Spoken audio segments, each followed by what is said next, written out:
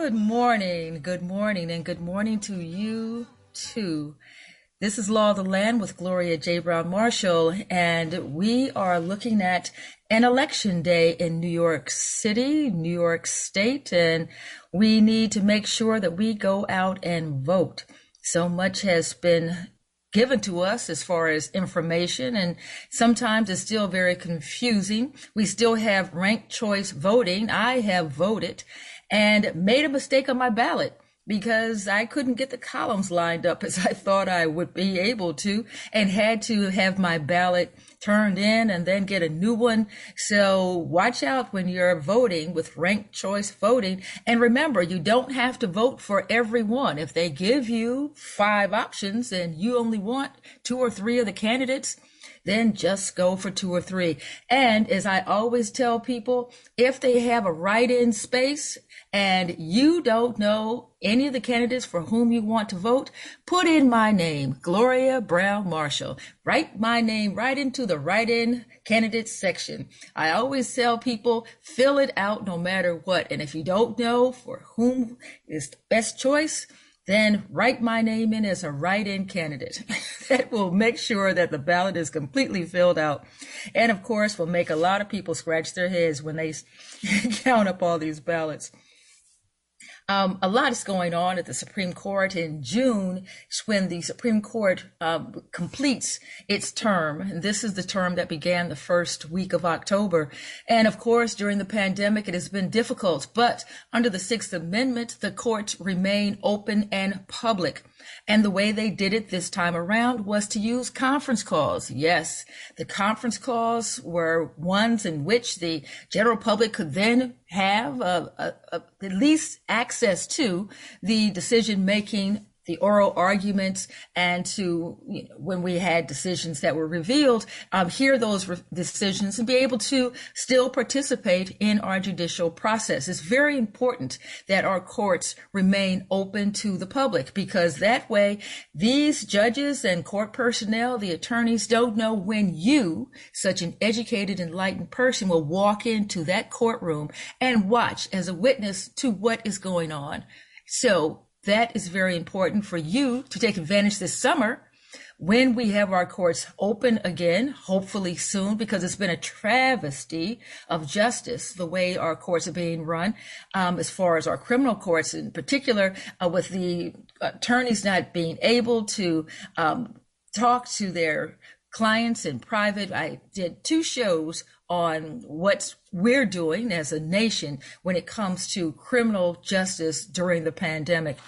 But I do want you to make sure that when these courts open, we have a Sixth Amendment right to view our court in action, and to, if you could, put pressure on our courts to make sure that the rights of our parties are upheld in spite of the pandemic. And that's been an issue of concern to me and hopefully to you.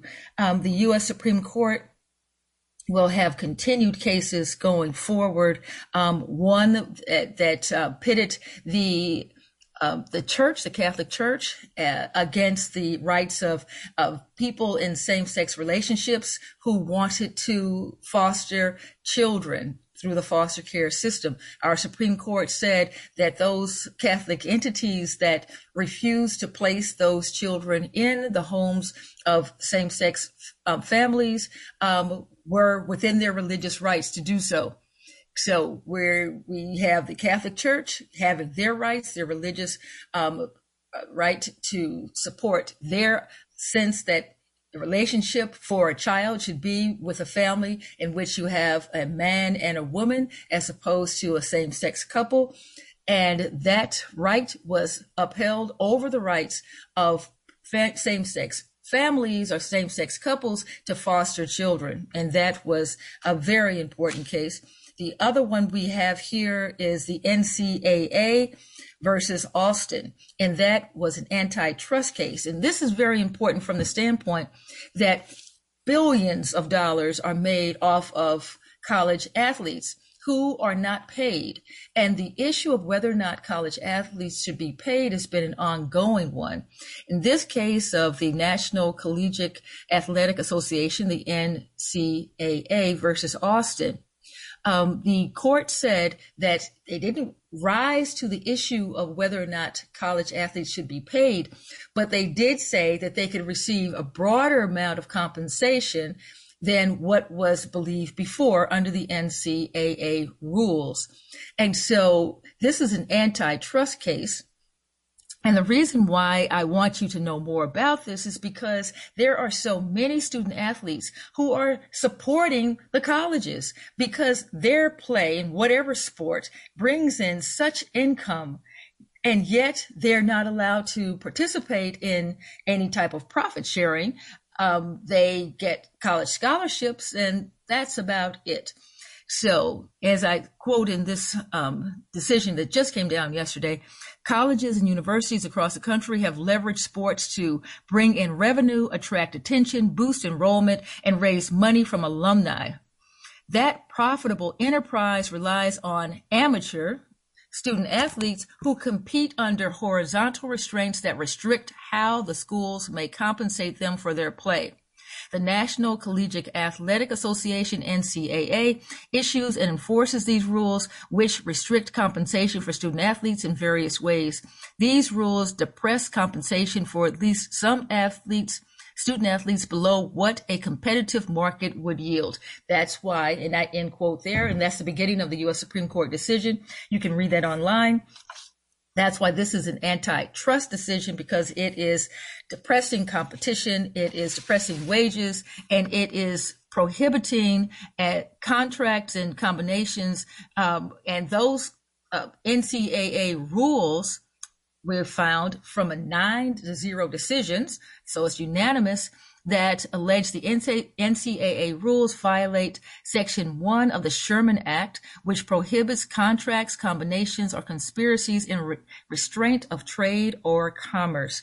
So that doesn't rise to the level of paying student athletes, but there are going to be many different ways in which this decision is going to be used in order to support more compensation for athletes. You're going to start to see student athletes making commercials, having their own sneakers. There's going to be a whole industry now around the access to student athletes and the type of payments they're going to receive based on those contracts. And I want to move again to Juneteenth. And Juneteenth, and I say move again because Juneteenth is not just the day of June 19th. June 19th, as many of you now know, because it's been signed into a federal holiday, the states are recognizing it. Everything is going on, and I'm really kind of taken aback by the emphasis on Juneteenth that I would say I'm not speaking for the whole group of millions of African Americans, but I will say it took me by surprise because I wanted police accountability and voting rights and equality in education. We get Juneteenth.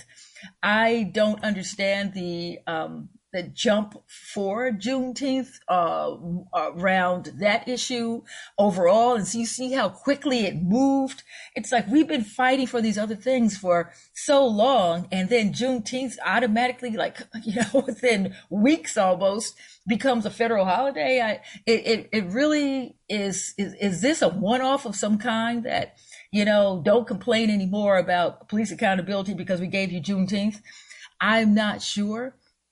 It also concerns me that Juneteenth focuses on the end of slavery, the end of the Civil War, and doesn't speak to the atrocities that took place during slavery. Is this, at the same time, we negate 1619, the project with Nicole Hannah-Jones. We don't speak to the diabolical nature of enslavement and the wealth that was gained from it, and we jump to the end of it and celebrate the freedom that Emancipation Proclamation was supposed to have brought. But I want to even go to that issue of Juneteenth and the Emancipation Proclamation. And very quickly, the Emancipation Proclamation signed by President Lincoln was to go into effect in January of 1863. The reason why Abraham Lincoln decided that there had to be an emancipation of the enslaved Africans who were in the states that seceded, because the North was losing and needed some type of advantage. Abraham Lincoln, being a lawyer, came up with this advantage that he would allow this proclamation based on the fact that the North being one country, the South having seceded from the Union was its own country. It had its own currency, its own president, its own Congress. It had its own constitution. It saw itself as a separate country. So President Lincoln decides he's going to emancipate, set free those Africans in the South, those countries, the other country, the states that had seceded, to undermine militarily and economically the South, so that the North would gain an advantage in this war, and the South would lose those people who were maintaining the labor lifestyle of the South, while the white men, were fighting in the Confederate Army.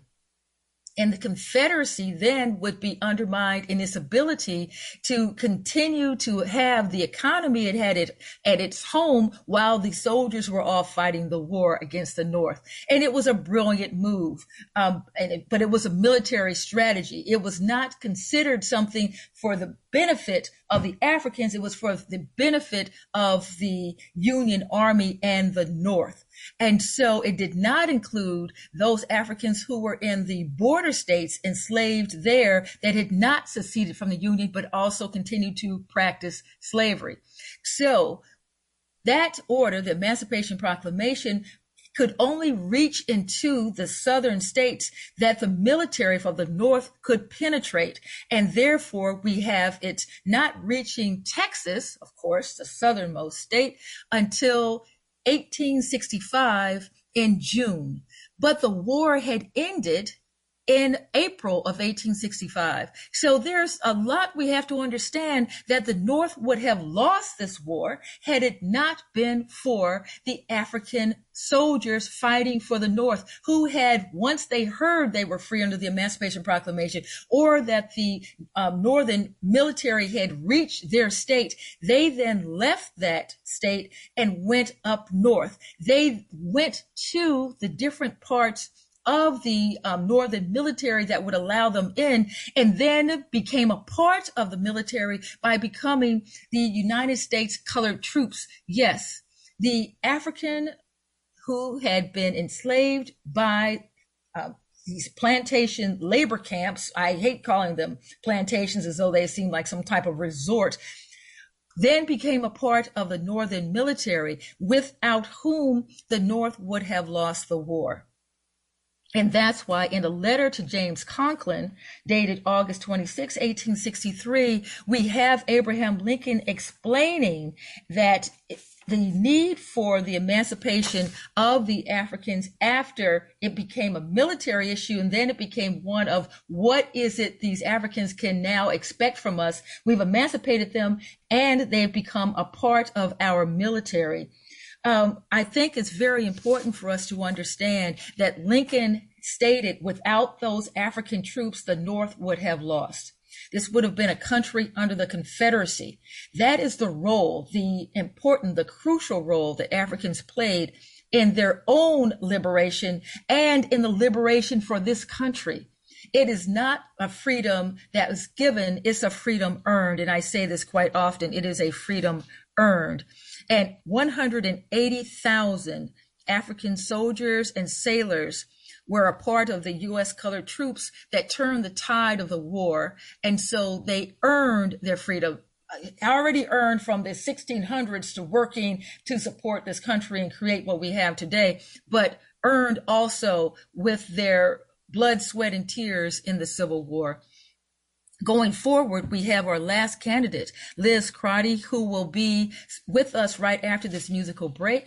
And she is the last candidate that I am interviewing anyway for the position of Manhattan District Attorney. We have been interviewing all of the candidates over the last several months, and today, on Election Day, we end with Liz Crotty. We'll be back with her after this musical break. This is Law of the Land with Gloria J. Brown Marshall.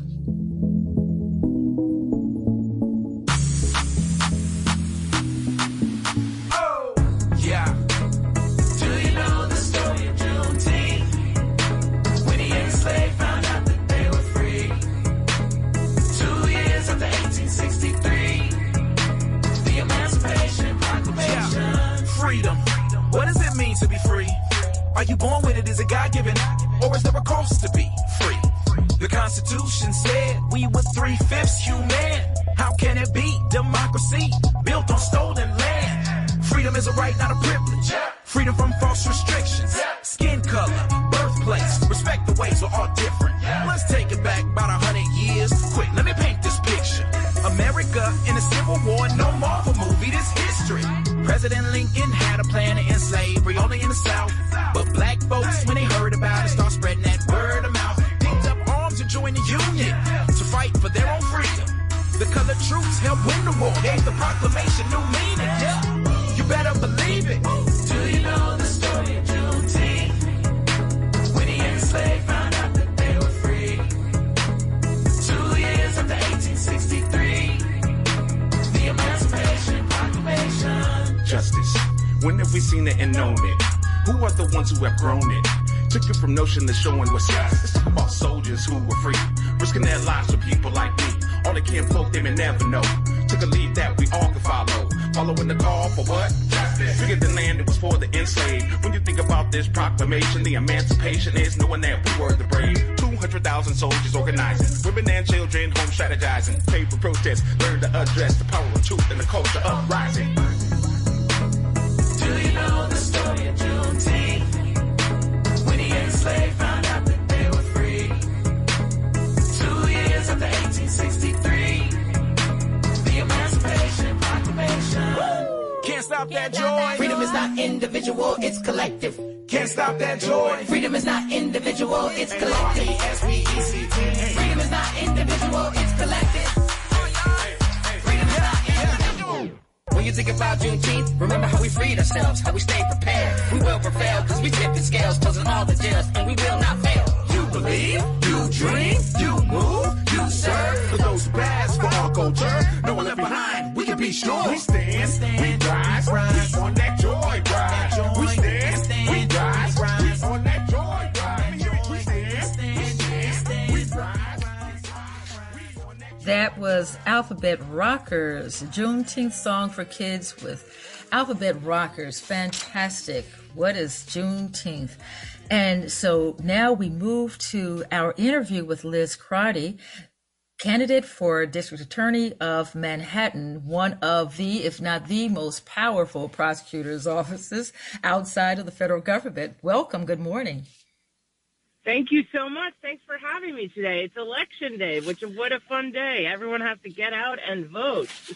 Yes, and we are interviewing you, our last candidate of a long line of candidates for the office of District Attorney, and this ends just such an appropriate day on the final day, and I'm sure you're very busy, so we'll get right into it if you don't mind. So Elizabeth Crotty is someone with 6 years of career experience at the Manhattan DA's office, but has been working in private practice as well, working with criminal as well as civil complex international investigations and litigation in private practice as well as in her time in the DA's office. And so one of the questions that we have for all of the candidates is your position on national criminal justice reform. Right. Well, I mean, I come at it as like a practitioner who's worked on both sides of the courtroom. And so I really think we have to actually get the system working correctly in the sense of being fair and across the board. I've been very vocal about how orders of protection are just issued without any investigation, using certificates of readiness to prolong cases unnecessarily. I mean, these are the first steps that I think we have to take, and then we can take, a wholesale look on how to reform the system. I mean, I don't think there's a government agency out there that can't do better, but I also think we also have to do what we're doing fairly and equally. So that's really my take on things. Have you had a chance to review the George Floyd Justice and Policing Act, and what changes to what you make to strengthen it, or what things would you add or take away? I mean, it's been a busy election season, and so I don't want to misstate it. I think that we have to look at, making sure that everyone feels safe, and I've been running a public safety campaign, and I think we have to acknowledge that not everyone feels safe when they see the police, and we have to work on that. But as to the specifics of that right now, I'm just not equipped to go into it. It's election day. It's been a long season. I was very familiar with it. I think some parts are great. I think some parts should have further attention. But right now, I'm really focusing on getting out the vote today. That's what I'm working on today. Okay, so the George Floyd Justice and Policing Act is not on the table right now. No, I'm not saying it's not on the table. I'm not saying it's not off the table. I'm just saying today I'm here to talk about getting out the vote. That's what we have. I mean, if the election goes my way, I'm very excited to come back and give a full debrief on the George Floyd and Justice Act. Okay. Are you prepared to talk about any questions that the voters want to hear about? These are the same questions asked of all the other candidates. Yes, I am, but I'm just, I don't have so what are the other questions? Your position on special prosecutors. What do you mean, the special narcotics prosecutor, or on what kind of prosecutor? Well, we are at a time, the reason why George Floyd Justice and Policing Act is pivotal here. May 25th was the 1-year anniversary of the death of George Floyd. Derek Chauvin's sentencing takes place on Friday. We are living in a world in which the issues around police-involved civilian deaths is pivotal to criminal justice. It's one of the number one issues when it comes to tensions between police and civilians. You are running for the office of Manhattan District Attorney, as you know, and this office has a national presence. And so therefore this issue around police-involved civilian deaths and the George Floyd Justice and Policing Act is of grave concern to our listeners. And that's why this is a question that's relevant to your election. Yeah, no, I think we can always do better. And I think, we have to work, but I think you have to work with the police. And I think you get more with honey than you do with vinegar. I think, and I've been very straightforward and direct. Everyone should be held accountable, defendants and police alike. And you can't accept bad policing. But at the same time, I do think that police do good things too. I think that, and really try and work to keep communities safe. So I think that this is where we have to come at it from, and this is where I've been coming at it from. So, I think that there's always room for improvement. I think we all need to do better. I think police reform is something that is very much everybody wants to see across the board, but how we do it, the way we do it, that all still has to be worked out. And I think, when it comes to George Floyd, that was a tragedy. And I don't think that was policing. I think that was, a tragedy of somebody who really was not, who was found guilty by a court of law, rightly so. And I think that the courts have spoken. I think we have to, and, that's an example of the courts working correctly. And I think that that's what we need to be working on, is making sure the courts work correctly and everyone gets their day in court, victims and defendants alike, and that we know that people have the public trust of the district attorney's office so that victims feel heard and defendants feel like they're getting a fair shot. And that's what I want to bring to the district attorney's office.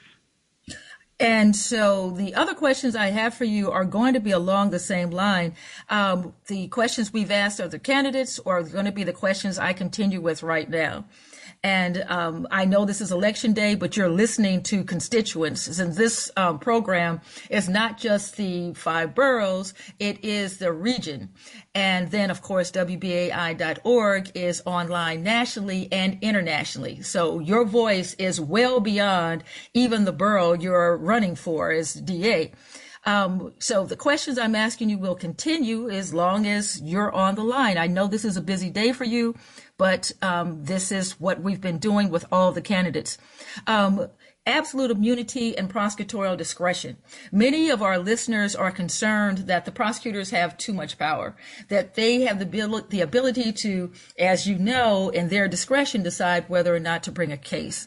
That's necessary, of course, or it would be even more of a logjam in our criminal justice system. But what about the immunity that prosecutors have when it comes to prosecutors that are not doing their job effectively? As DA of Manhattan, what would you do in those situations in which you find there are prosecutors who have overstepped their bounds or acted in ways that are inappropriate for their offices? Right. Well, this is where it comes in handy that I've actually been on both sides of the courtroom. So just so you know, I was a prosecutor from 2000 to 2006. For the past 12 and a half years, I've been a defense attorney.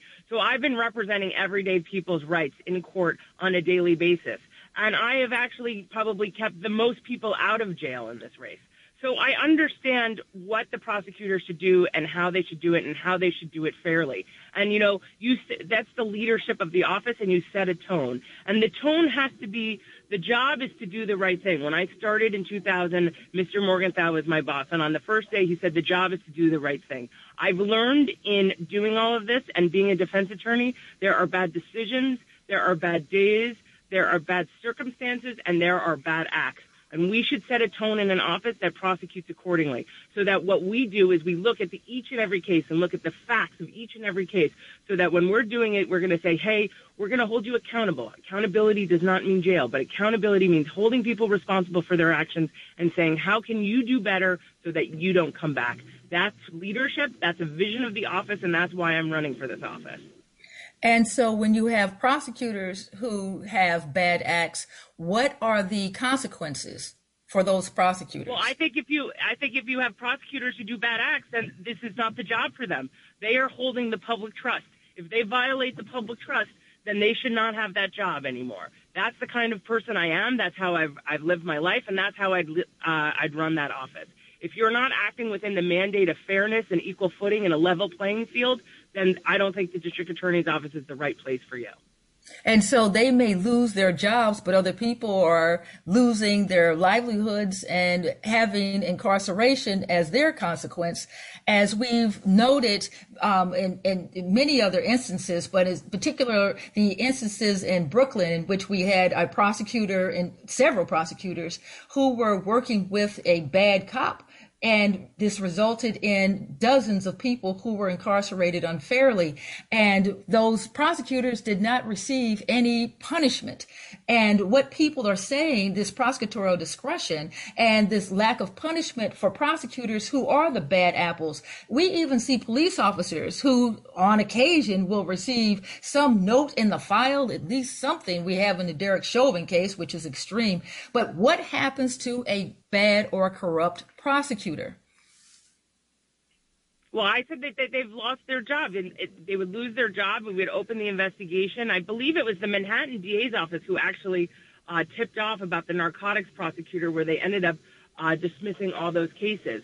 So I think that, we always have to act fairly. I think the great thing about running for this race is that, you really have a lot of ideas and people out there. And I think no matter who becomes the next DA, myself included, a very robust conviction review unit will be put in place where I think it should not be staffed by someone from within the office, but outside, so that we know that we can right the wrongs and try and make what's right. I completely understand that if somebody's been in jail wrongly and wrongly accused and wrongly put in jail, I don't know that you can make that right. I mean, that's just... But we'd have to do everything within our power to try and make it right. And that might entail what? I mean, I think that it's a review of the facts. It's what we can do. Also, the people who are wrongly jailed, they also have mechanisms within their rights where they can have different civil suits. And I think that that's what we need to do. So that it's all different mechanisms of the law. But as a district attorney, I think we have to do whatever we can do to make it right. And you've had your firm and with a partner for 12 years, in which you have represented people, as you stated, ranging from grand jury or grand larceny, I should say, fraud, assault to rape, DWI, and weapons possession. Have you had any major white collar crime cases? Yes, I have, both as a district attorney and as a defense attorney. I have done, when I was a DA, I worked on the oil for food case where we were investigating Saddam Hussein for violating the sanctions program. That was an international case where I traveled worldwide and worked with law enforcement all over the world. I did that as a prosecutor and as a defense attorney. I have done large-scale investigations, defended people in investigations and in cases from white-collar tax, federal cases. You know, my clients didn't sign up to be part of my campaign, but I have done extensive work as a white-collar defense attorney. And how many people have you supervised? Well, you know, I have managed, I've done close to 4,000 cases, and I've run a business for 12 and a half years. So I think, yes, it's a macro to a micro, it's a micro to a macro level, but, you know, running a business, servicing well over close to 3,000 clients in 12 and a half years, I think that speaks to my business acumen, running an agency, running a business, getting along with people. These are all the things that go into running an office. I feel very fully equipped to do that. You know, and also, too, my campaign. I'm really proud of the campaign we run. We've raised just under $1 million, and we're finishing strong. And I think that really speaks to, in 10 months, how we've been able to get the message out in a really effective way with not a ton of money, which we know there's a ton of money in this case. So I'm really proud of that campaign and how we did it, and I think it speaks volumes of what I can do for this office. And so in those different capacities in the DA's office as well as in your own firm, about how many people were under your supervision? When I was a DA, well, I've been supervised as a DA's office. I did not supervise anyone. I was a line assistant, and then I was in the investigative division. So I never supervised anyone. And then I've run a firm. We have an associate. We have several of counsels. We've worked with different investigators and different forensic accountants. So I've managed, you know, various people at various times. But again, it's a micro to a macro level. And we'll have just a few more questions. And one focuses on endorsements. Are there any endorsements that you want to tell us about that you're very proud of? Well, I'm endorsed by all the first responders. That's the NYPD, the fire department, the EMTs, Ray Kelly, Dick Condon, Dick Ravitch, the Pride Democrats, and Stonewall Rebellion Veterans Association. So I've gathered across, you know, New York City people who have worked hard to keep New York City safe. And I think that that's an important thing because I think people don't feel safe right now. And that's what I really want to do. I want to do it fairly, constitutionally, but I want everyone to feel safe in every neighborhood here in New York. And I think my endorsements speak to that. And when you say feel safe, what does that mean? When you're, what would you be doing as far as a policy around feeling who's safe? Who's going to vote for you? And I said, well, people who ride the train to work. And they're like, and people who want to go to the store at 8 o'clock at night and not have a problem. People want to take their kids to the playground in the afternoon and not have a problem. That's the way I live in New York. I'm a born and raised New Yorker from downtown, from Stuyvesant Town, you know, and I was raised here. I've gone to school here, to train to high school. I'm a normal, everyday person, and I'm running a campaign based on normal, everyday people who want to feel safe. That's what it's about, and that's what I'm running on. But when you say feel safe, what does that mean when it comes to the DA's office? Feeling safe means what as far as policies that you would be putting forward in your capacity as DA of Manhattan? I always feel like I'm going to put facts before policy, right? So that's A. So you always put the facts of each and every case before you put a policy in place because you have to listen to the individual facts. And we've seen a rise in hate crimes. We've seen a rise in domestic violence. We've seen rises in random attacks on the street. Shootings are up. You know, there's been over 650 shootings this year, and it's on track to be over 1,000 shootings. So I think that's what I mean when people don't feel safe, and people don't want to have random acts of crime. And I think we have a responsibility as the district attorney's office from keeping innocent people from becoming victims of crime. So that means holding people accountable and taking it seriously. And in holding people accountable, because you're not the police department, even though you work with them, I'm trying to just be very clear.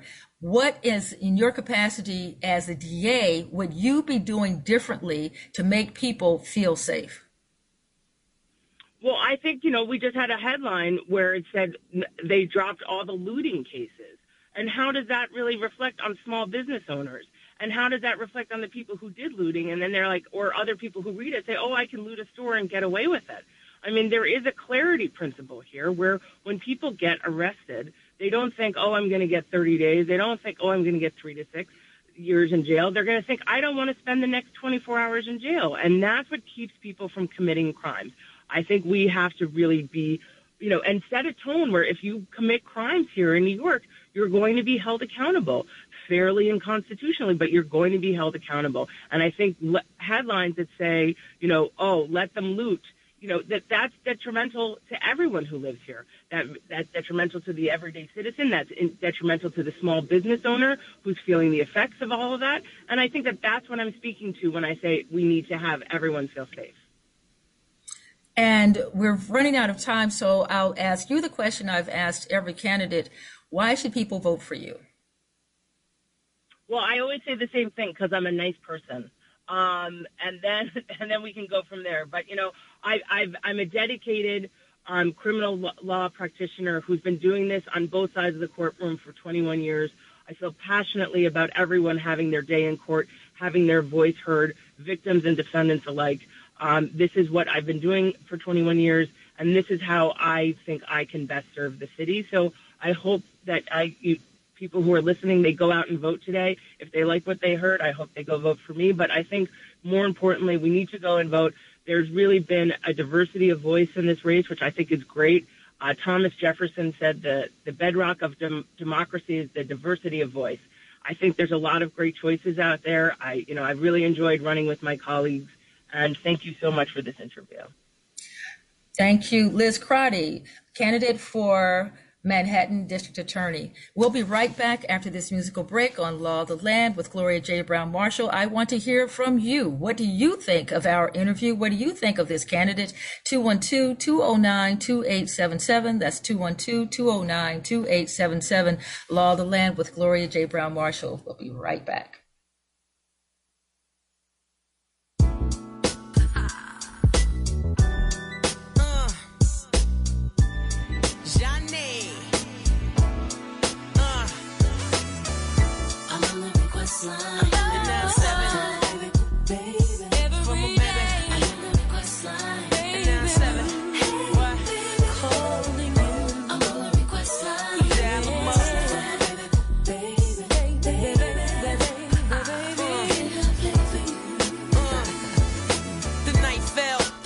I'm ready to sweat this whole room up. Select the set, the tune up so I could boom up my radio with something for my baby, yo. Streets calling made me so, but he love his lady mo. And since I know it's me, my man come to. Can you play who can I run to? And then I want you. Now he be at the door on the few candles slit, so let me get that favor from you. Baby, you're so fly when I step in the room. And ooh, you got me burning for your boy. It's been a long time, I've been calling for you. And ooh, won't you play my favorite song?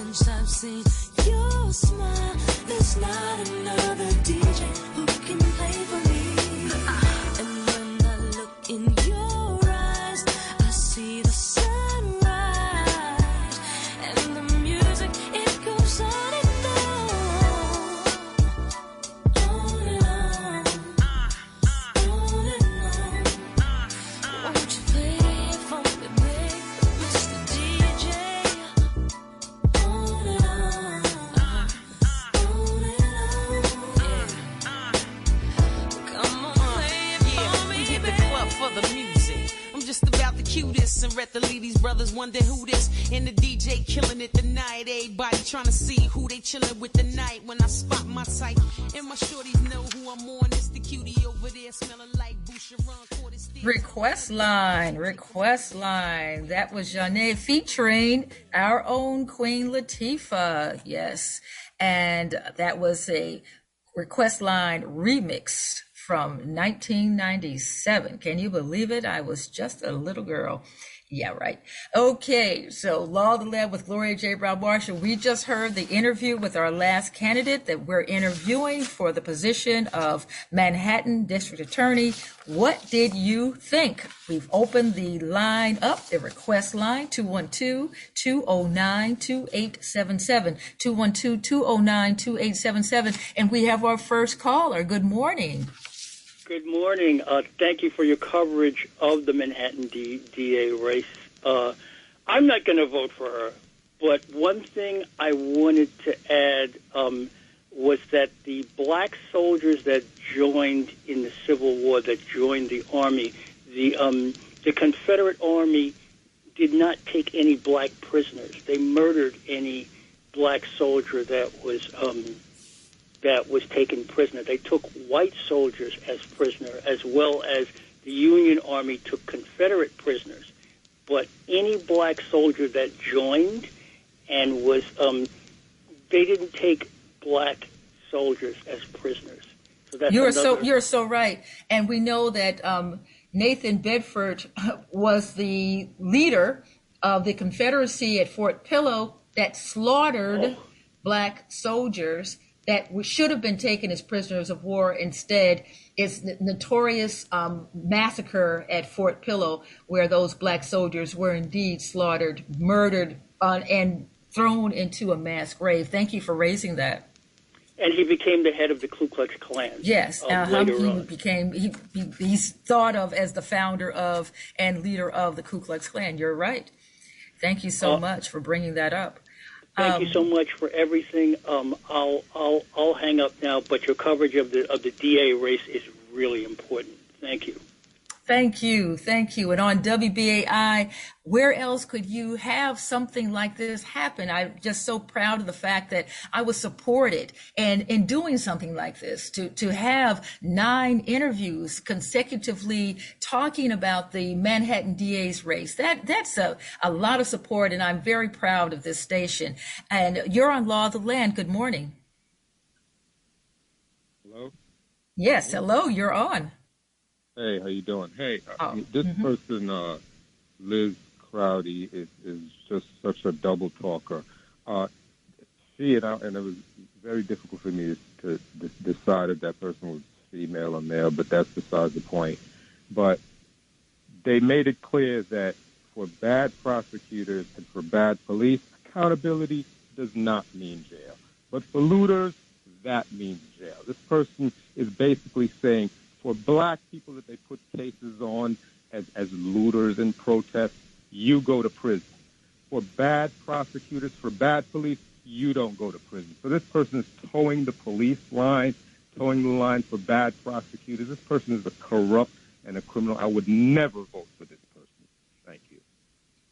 Thank you. Thank you. And as I said, the questions I asked, at one point, I thought the interview was going to end early, because I'm like, if you're not going to answer any questions, you think we're just going to be on this telephone giving you a platform to boast about yourself? That's not what this show was about. I don't know how she got that twisted. And I love you for that, because you were being very specific. You were forcing this so-called politician to be specific, but this person avoided your efforts to make her specific.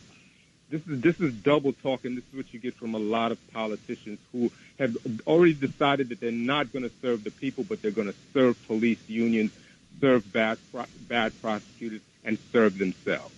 So you did a very good job in trying to make this person specific, but she did everything to avoid being specific. But she did make it very clear that accountability does not mean prison for bad police and bad prosecutors, but it does mean prison for the average person on the street who may have been protesting, and we know how they have fabricated these cases against protesters, but that means prison for them.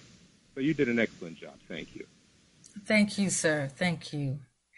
And this is Law of the Land. We're having our post-interview discussion with you, our WBAI listeners, because I tell you, you're smart people.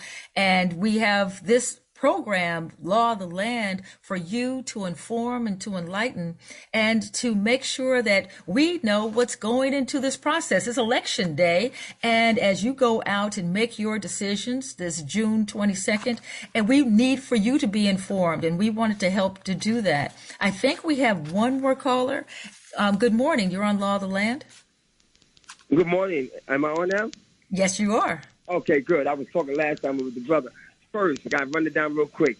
Excellent interview. I second what that brother said, so that sum up a lot of my words.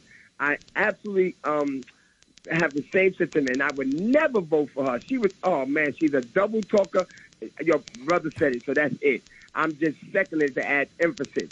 Okay, and now, this is the last interview, because I was up here trying to listen early this morning, dozed back off, Gloria. I got back on. You know who this is. You're my future professor. And John Jay, if once they pull this whole thing out that you got to get a jab to go back to school, it's not happening. And I found law under that, but I'll give that before I found federal law, because it's EUA. But that's beside the point. But just if you want, it's EUA. We're not mandating. It specifically says institutions, schools, all of them cannot mandate that. So, Ms. Gloria, the other thing is regarding, I said, I'm trying to get her past interviews, because your number one issue, or at least it certainly seems like it's my number one issue, but it's absolutely an issue that was very important to you.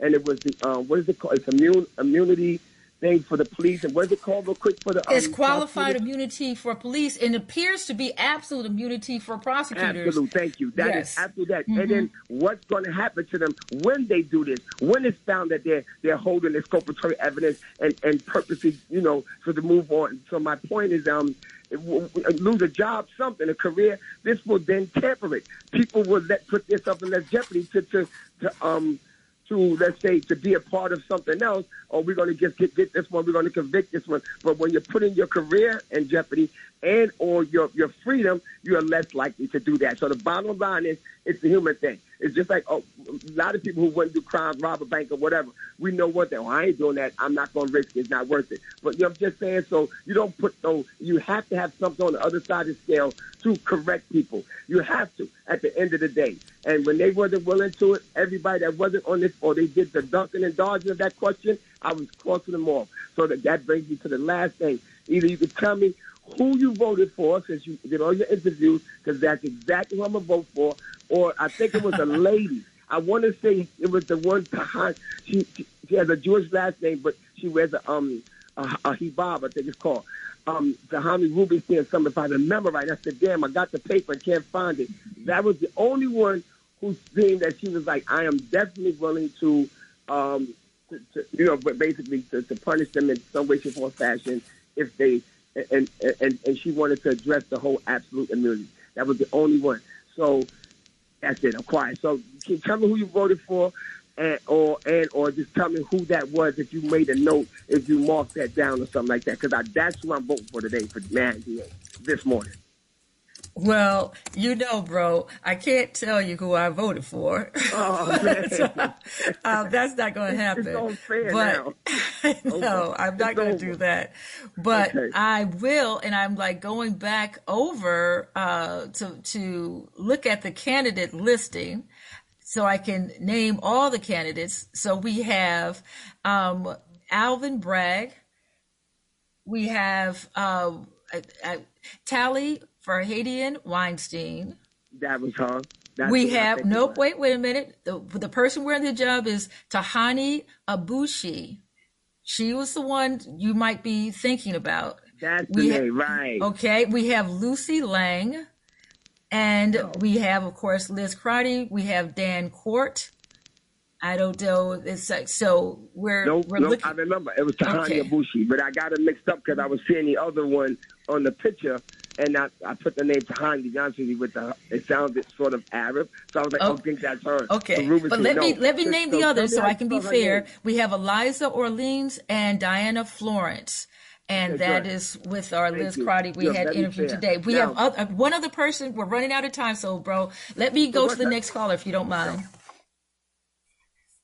Okay, so we have one last quick caller coming in. I'm sorry, we have a long list, but I want to make sure that we can get one more caller in. You're on Law of the Land. Good morning. Okay, good morning. Good morning, Ms. Brown Marshall. I'm at a disadvantage here. I'm not known to be somebody to talk quickly. I'm calling from the Bronx, but I just want to say thank you so much for that interview and for pressing the point. The last time I spoke to you was either around the time when you did that special for the presidential election, or it might have been when you did the memorial to Justice Ginsburg.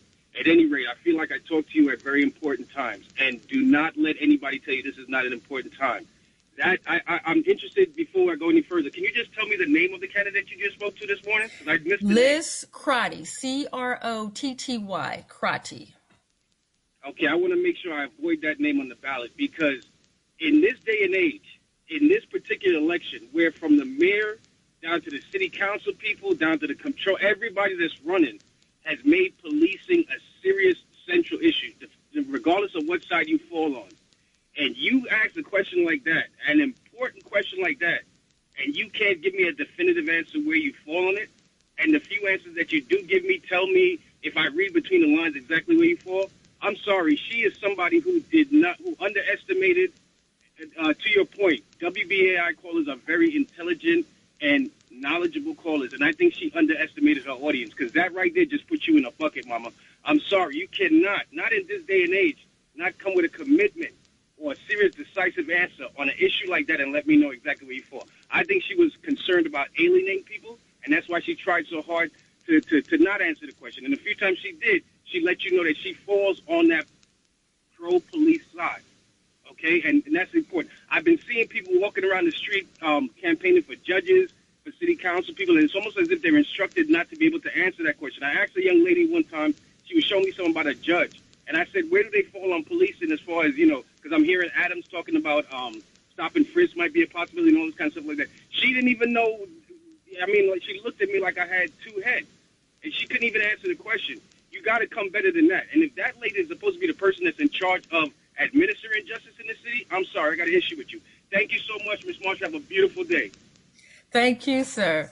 And I just want to follow up, and we don't have time for any more callers. I apologize. And we are, as you see, we're like on our game, and I don't know what she thought she was walking into, but I had to remind her that, yes, we're here with questions. And as I've said before, if there's a topic of concern you think I should be addressing, please send me an email, gbmarshall, Marshall with two L's, G for Gloria, B for Brown, Marshall, gbmarshall@wbai.org. I want to hear from you. If there are issues of concern you think that we should be investigating here on Law of the Land, I want to turn these last few minutes over to what is actually going to take place at the end of this week, and that it will be the sentencing of Derek Chauvin in the murder of George Floyd. Derek Chauvin was found to be guilty of second-degree murder, third-degree murder, and manslaughter. He's going to be sentenced by Judge Peter Cahill of Hennepin County in Minnesota. And Judge Peter Cahill has signaled in many ways that he believes there are grounds for appeal of the sentence of guilty that Derek Chauvin received from the jury, based on the fact that there were some incidents with two particular jurors, one in a case in which he has said during the voir dire, and the voir dire is the questioning that a potential juror goes through to determine whether or not they have any biases, to ask questions by defense counsel as well as prosecutors of the person's background, and to make a decision whether or not that person would be a good juror. The Constitution allows for a jury, but it has to be a jury of unbiased people. In this criminal case, that particular juror said that he had not participated in any protests, and had not made up his mind. A picture was found later of him of protesting, and that's actually wearing a George Floyd t-shirt.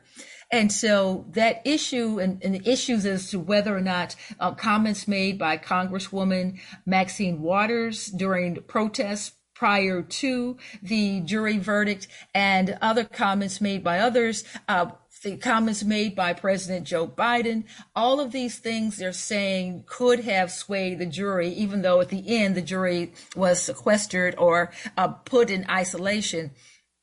So we're watching Judge Peter Cahill around this issue, and we need to understand that the discretion that the judge has, there's a sentencing guideline, but that sentencing guideline could have lead to a higher sentence based on some aggravating factors meaning the cruelty of Derek Chauvin's actions, the fact that this incident, the murder, took place in front of children, and the vulnerability of George Floyd during that time period. Some of the other mitigating factors that could bring the sentence down is the fact that Derek Chauvin doesn't have a prior record. Of course, there are other incidents in which he did the same thing to other Black people, and whether or not those incidents will be considered by Judge Cahill, we're not sure. We know that the possibility of up to 25 to 30 years, but we know there's also the instance of consecutive versus concurrent sentencing, meaning consecutive is for each one of those guilty verdicts, will there be a sentence that runs one after the other consecutively, which could lead up to almost 75 years, or will it run concurrently, meaning they run all at the same time? I have said that I think it might be 12 and a half to 15 years. That's a very conservative number, and others have said up to 20 to 25 years. We don't know, but Friday at 2:30, it's been changed before, but Friday at 2:30, expect the sentencing in the George Floyd case. Not since Judge Lance Ito in the Los Angeles case of O.J. Simpson have people been waiting to find out what a judge is going to decide. So as we go forward, we know in the case of Judge Lance Ito, who retired from the LA courts in 2015, he presided over the O.J. Simpson case in which O.J. was found not guilty. So much has happened. Look forward to being a part of what you are going to be doing in the future. Take care of yourself.